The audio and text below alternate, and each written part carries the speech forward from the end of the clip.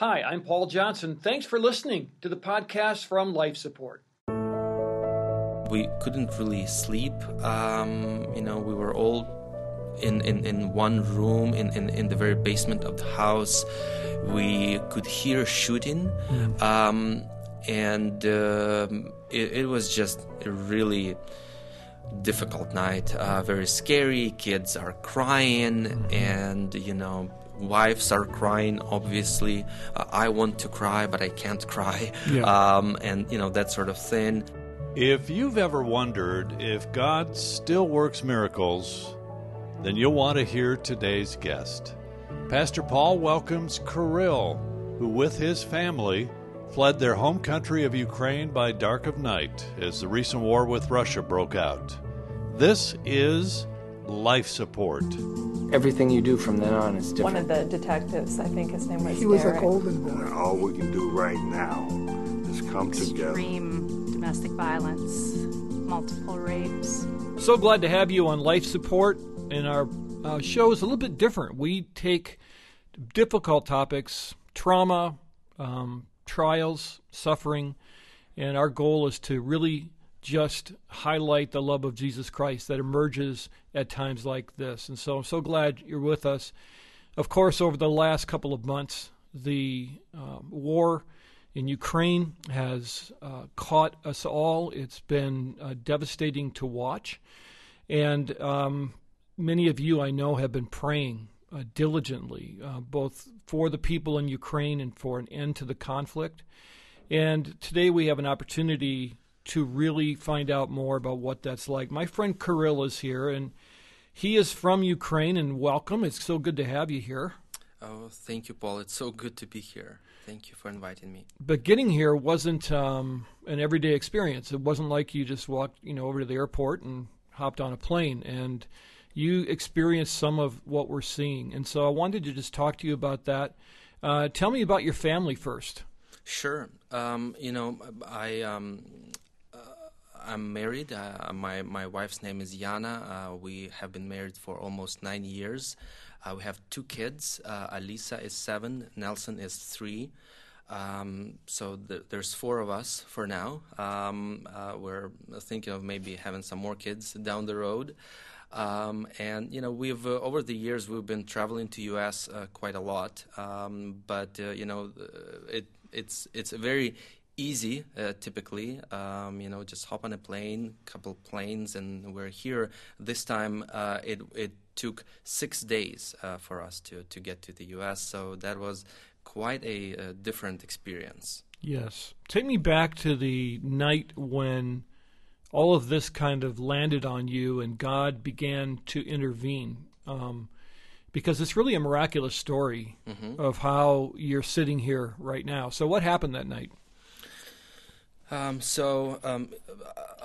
should start with the night before very briefly. It's February 23rd.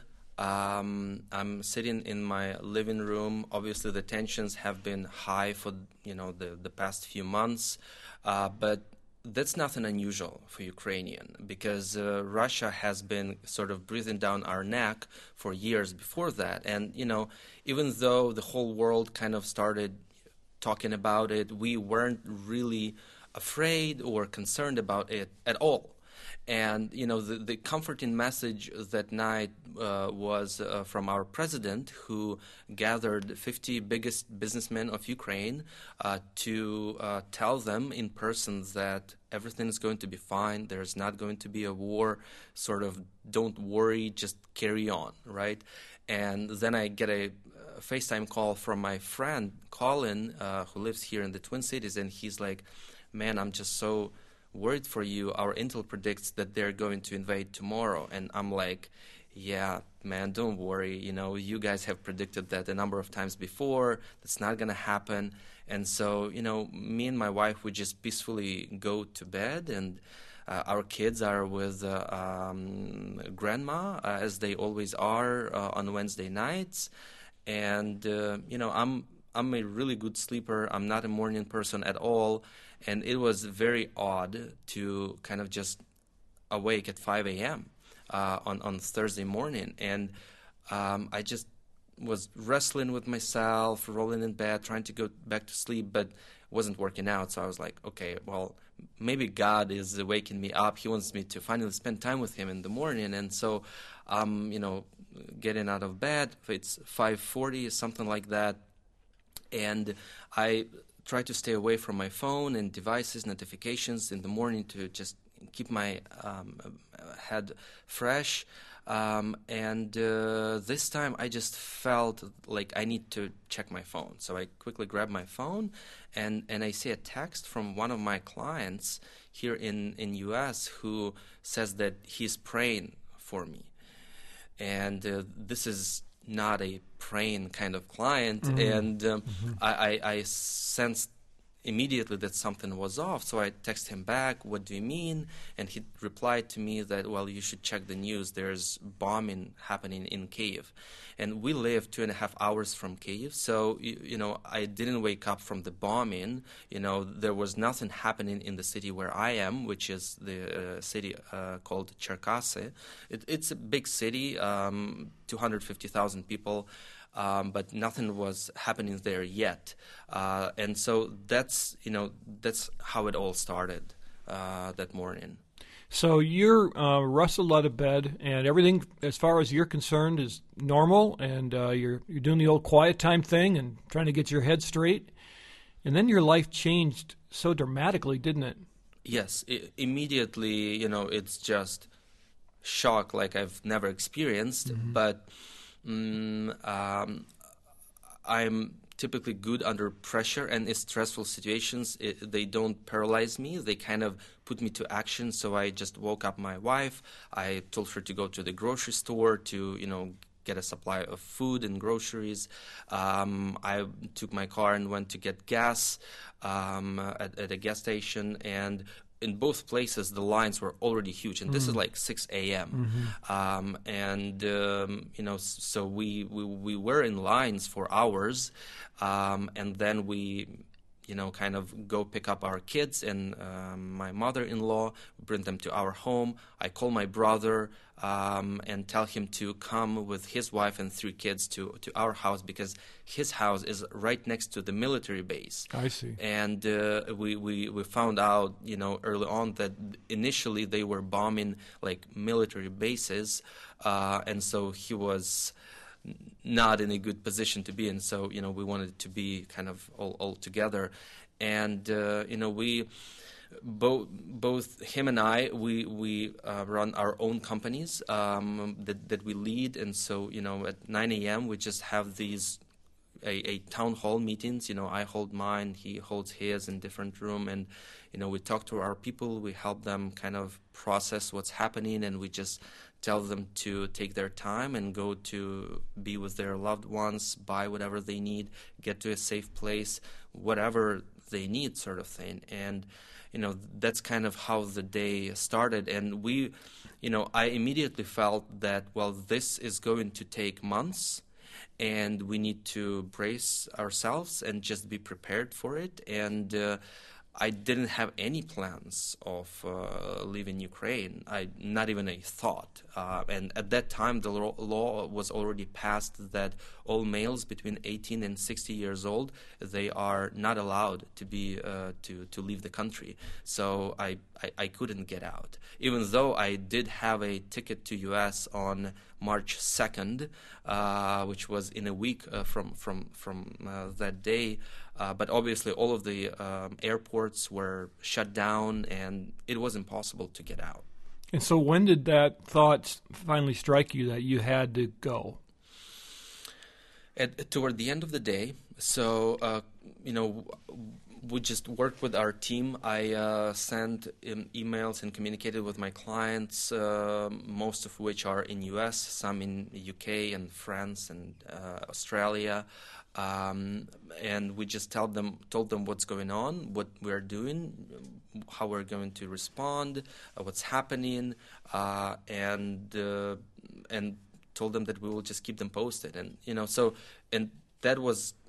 that's what I was going to do, right? But then toward the end of the day, I just started having this unbearable feeling, this urgency that We need to get out. This is the last opportunity, and I believe that God is going to make a way for us.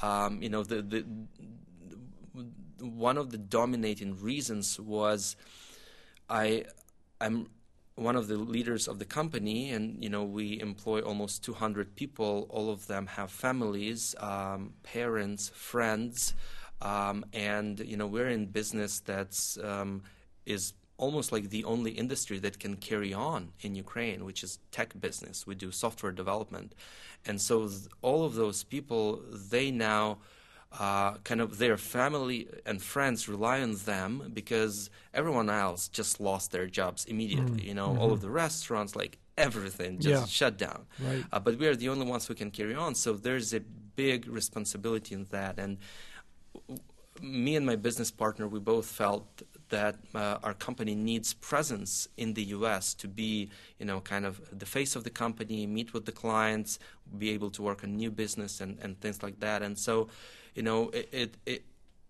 that kind of, was the driving force for us to take the risk and try to leave our safe place and take on this absolutely unknown journey, not knowing what's going to happen. And the road ahead was already bombed. And there were massive lines at the border. The only people who can get out are women and kids. And so, it's just end of the day, it kind of like dawned on me, and I couldn't bear it. I just felt like we need to do something. Too bad I was the only one who had this feeling. Everyone else was like, are you sure? This craziness is not going to last long. And I had to convince my family, my brother to kind of go for it. And, by the time they finally all agreed, it was already too late to leave. There was a Marshall's Law in place, I think it's called. After, you cannot be outside after 10 p.m. until 6 a.m. So we had to stay for the night. We couldn't really sleep. We were all in one room in the very basement of the house. We could hear shooting, and it was just a really difficult night, very scary. Kids are crying, and wives are crying, obviously. I want to cry, but I can't cry, and that sort of thing. And then 6 a.m. we are already in our cars, kind of hitting the road, heading toward the direction of Moldova. We're like, okay, what's the closest border that we can get to? Okay, Moldova is the closest border. Where in Moldova? We don't know. Let's just drive toward Moldova. And that's been the case with most everybody, right? They just head for the border and they have no idea what waits for them on the other side. Correct. But, we even didn't know which city to go to. Right. Like, we didn't know what is the border city. You kind of can look things up on Google Maps, but we don't know, is there, like, the customs point that you can go through to Moldova? So we were just driving in the direction of this one city, and everyone I talked to, I talked to many different people about, like, hey, this is what I'm thinking. What do you think about it? Just trying to seek advice and God's will for us. And everyone told me they're not going to let you out. And the more they told me I'm not going to be able to get out, the more I felt that God will make a way for me, and we will all be able to get out safely. So it was just a complete faith thing, because we didn't know where to go, how we're going to get out, what to be prepared for, and things like that. So we just headed toward Moldova. Early on in the trip, 2 fighter jets flew so low over our cars, we thought that they're just going to, bomb us and we're going to die. And it was so loud, it was so scary.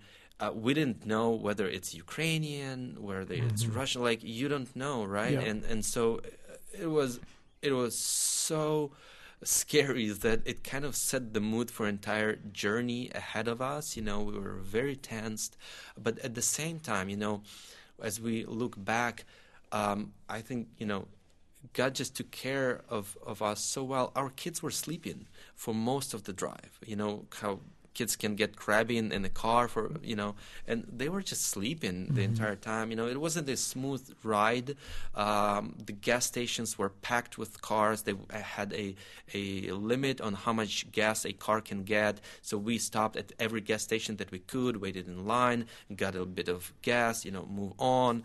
You meet military vehicles on the way. You go through checkpoints that every city now has. Like it's a challenging experience, and then you get to this, and then as we drive,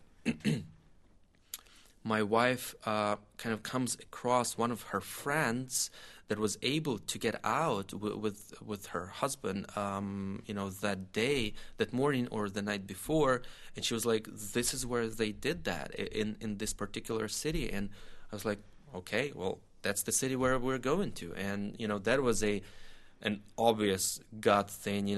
As we were making the way, He kind of revealed the way to us. So we headed to that city.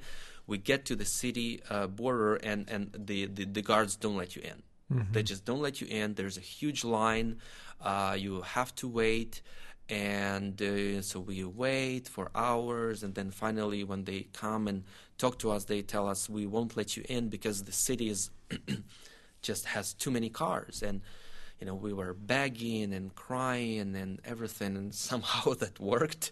They let us in because, as we learned later, there was another couple that we met in that city that told us that they arrived at midnight, 2 little kids, 1 newborn, 4 months old.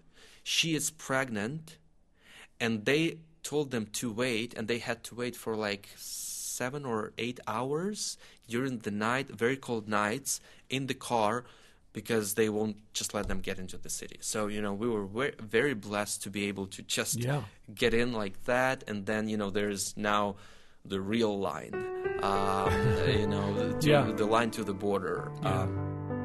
More from Pastor Paul and Kirill's miraculous story in just a moment. This is Steve Johnson, Executive Director of Five Stone Media, a co-presenter of this program. And we're honored to introduce a brand new video curriculum series called Caring for Mental Health. This 10-part series is available to you at no cost and is designed to help you and others come alongside those who are struggling with mental health. If you'd like to learn more, go to lifesupportresources.org. That's lifesupportresources.org. And now back to Pastor Paul. I can't even imagine what it would be like to be one of those border guards. I mean, just think of trying to manage that must have been a nightmare for them, because everyone they're seeing is desperate and they're trying to stick to the law. And what was the first moment that you, as you were on this journey, where you really thought, "Oh no, this is really a big deal. Like this isn't going to be a fly-by-night sort of a one-time action"? When did that kind of start landing on you? Do you mean big deal in terms of the war is a big deal? Like it's gonna, like this is a real war. This is not something to mess around with. And it was the morning. Okay. It was the morning as they started bombing. I immediately felt, because like it was just too serious. They just started bombing Kyiv and many other cities. And like I just knew right away, this is serious. A lot of people, they kind of were in denial mode. They were like, "No, the whole world is just gonna boom and knock Putin out. Yep. It's not gonna last more than a couple of days." But I just felt right away that this is serious. We're gonna have you back, and I want to get to the next part of your story, because it's pretty amazing what happens next. But I'm wondering, how are you feeling now as you observe from a distance what's happening in Ukraine at the moment? Like, what kind of emotions go through you when you watch those kind of scenes and so forth?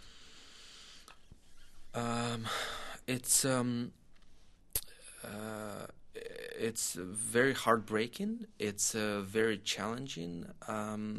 It's painful. I mean, I have my parents there. I have my entire team there with their little kids. There's just a lot of friends.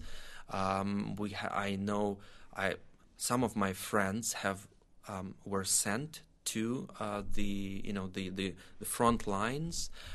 Some of my friends and that I've been known for years, and pastors that I've supported, they converted their ministry into the ministry for refugees and bringing humanitarian aid to the front lines, and then bringing kids and women back from there. It's challenging. I mean, there is no way to make it easy, and the more I kind of look at it, the harder it gets for me. And one thing that God makes very, very clear and vivid to me is that He made a miraculous way for me to be here, not just so that I am safe and can observe this from afar, but He has a mission for me, and so that's what I'm trying to stay focused on. Yeah, that's good. And you've walked with God for a long time, and one of the connections you have to the church I pastor is that our church did work in Ukraine, and through that you found your walk with the Lord, and now here you are sitting here talking about it. Is there anything new that you've learned about God, or maybe something that's being reinforced that you already knew about God over the last couple of months?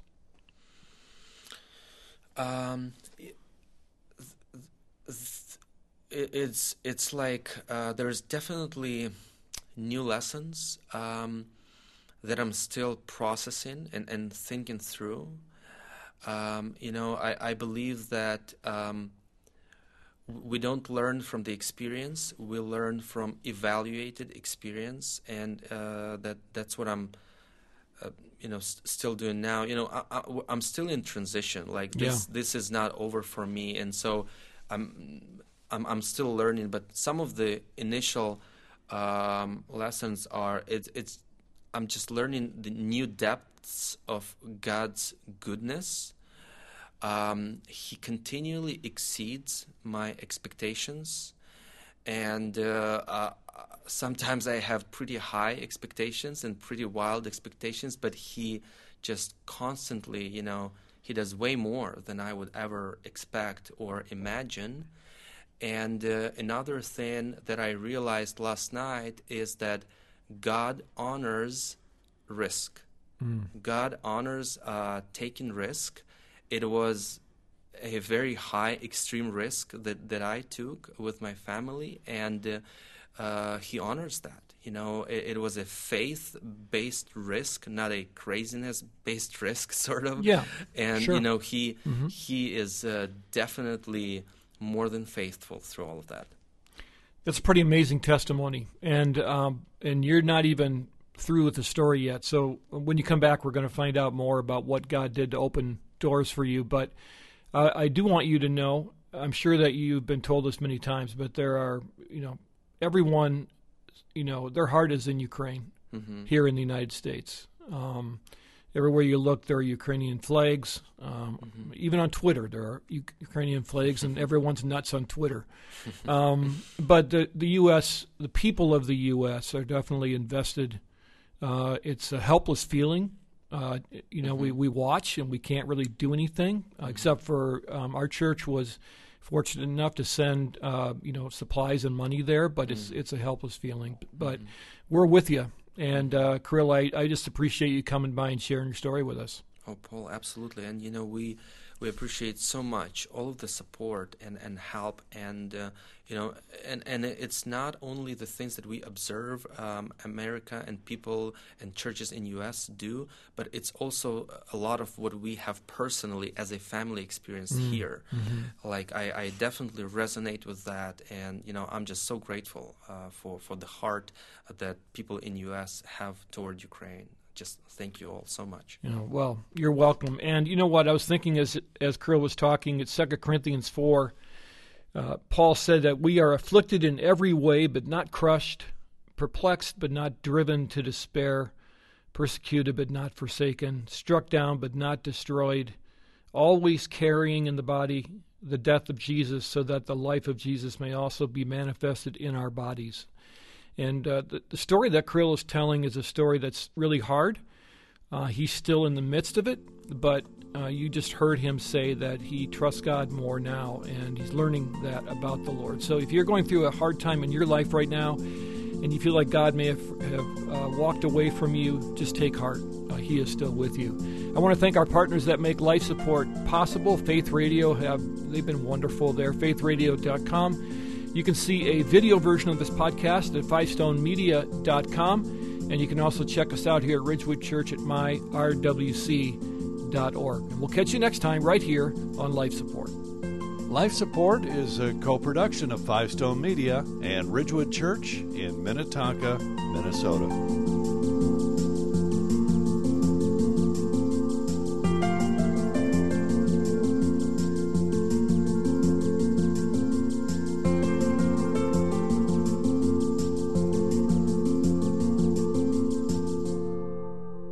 Thanks for listening to this Life Support podcast. These conversations are available because of listener support. You can make a gift now at myfaithradio.com. To avoid missing future editions of Life Support, subscribe to the podcast today at iTunes or your podcast player. And thanks for sharing this audio link with a friend and grow the impact of Life Support.